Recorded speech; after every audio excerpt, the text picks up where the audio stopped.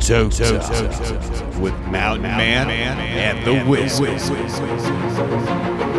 Hey guys, tonight's story on Toke Talk is written by Britton RT from Reddit. Go check him out. And the title of tonight's story is How I Became a God. Hope y'all enjoy. I wasn't the smartest when I was born. In fact, I was a cripple and a simpleton. I couldn't walk, so I dragged myself across the forest floor, never straying from my mother's presence.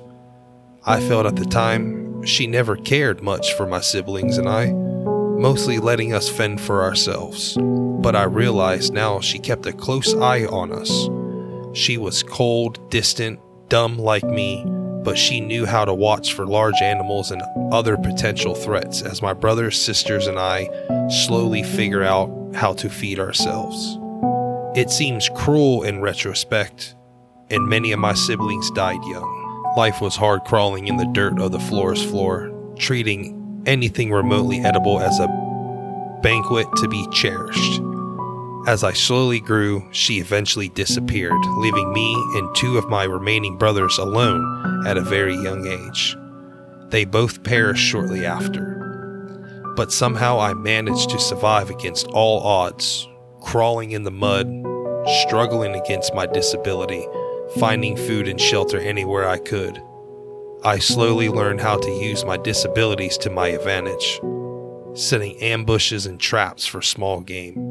But I was still fundamentally an idiot, and no matter how clever I thought I was back then, failure was common and life continued to be. Surviving in the jungle while mentally disabled and handicapped was mostly a factor of sheer luck. Though at times I thought myself to be quite adept. I never stayed in one place for long, and I moved very slowly but carefully. My diet consists of anything I could find laying, which was edible, mostly small animals I could catch, but I could go hungry for very long periods of time. Eventually, I stumbled on a small stream with an even smaller cave nearby. I made it my home for a while. It wasn't much, but it was hidden well and provided some sense of security. I would drag myself out to the stream and bask in the warm tropical sun at times, take naps under trees, and eat as often as I could manage. Those were my simple pleasures in my life back then. Predators were always a threat, and being crippled, running was not an option. So I learned to hide. I learned to read my environment. I learned when to be loud and when to be quiet. And against all odds, I somehow survived. Once again, in retrospect, I mistook luck for cleverness. And that would have been my entire life up until I starved or finally ran out of luck. But that is where my story really begins, where it should have ended. I was crawling along the forest floor searching for something, anything to eat. It had been many, many days, and I had a furious hunger. All I know how to do was hobble around, crawling and dragging myself through the jungle, looking for scraps or small animals I could ambush on the ground. I had just pulled myself through a small bush when I saw it. The jaguar was low to the ground, in a pouncing position. On any other day, I might have became its meal, and then and there. But it was focused on something else. I remained absolutely still, barely even breathing, hoping not to draw its attention. It crouched down even further, clearly preparing to strike. Its eyes focused like only a hunter's can be. I dared a quick glance, and its target. And what I saw was the most unusual bird. Giant and dangerous in its own right, bright and colorful, and nearly the size of the jaguar itself. It was a rainbow of feathers with a crown of plumage on its head.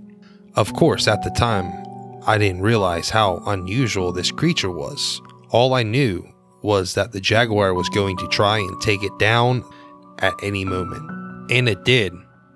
Try to, at least. The bird took flight the moment the jaguar leapt, and it soared into the canopy, the cat pursuing. I remained still for some time to see if it would return, but eventually eased out into the small clearing. There wasn't much of interest, so I wiggled up the small hill the bird had been resting on, only to find when I reached the top that it was in fact a giant bird's nest. And to my delight, resting inside were 3 very large eggs of unusual color. Of course, I ate them all right then and there, and then dragged myself back to my usual resting spot. Sleeping with a full belly was its own reward. But that was when things started to change. Over the next few days, I started to notice things I hadn't been aware of before. Small things at first, observations about my surroundings that I hadn't noticed before. The world looked a little bit more colorful than it did, shapes a little more defined. I was able to pay attention to more things at once. As days turned to weeks, I started realizing I could make plans that were more complicated than just waiting silently for something to run by so I could grab it, or looking for scraps laying around. I started to devise clever traps using rocks and other features of my environment to help me catch my food.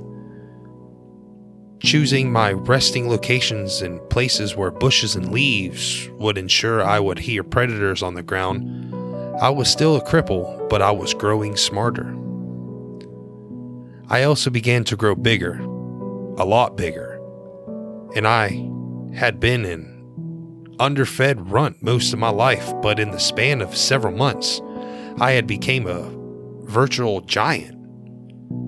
Well nourished now and nearly 6 feet, all muscle, I still had to crawl around, but I could do so with a speed and vigor I had never known.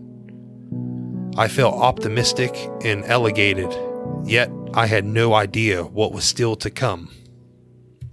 Hey guys, it's the Wizard. Thank you for tuning in for How I Became a God Part 1 by Britton RT on Reddit.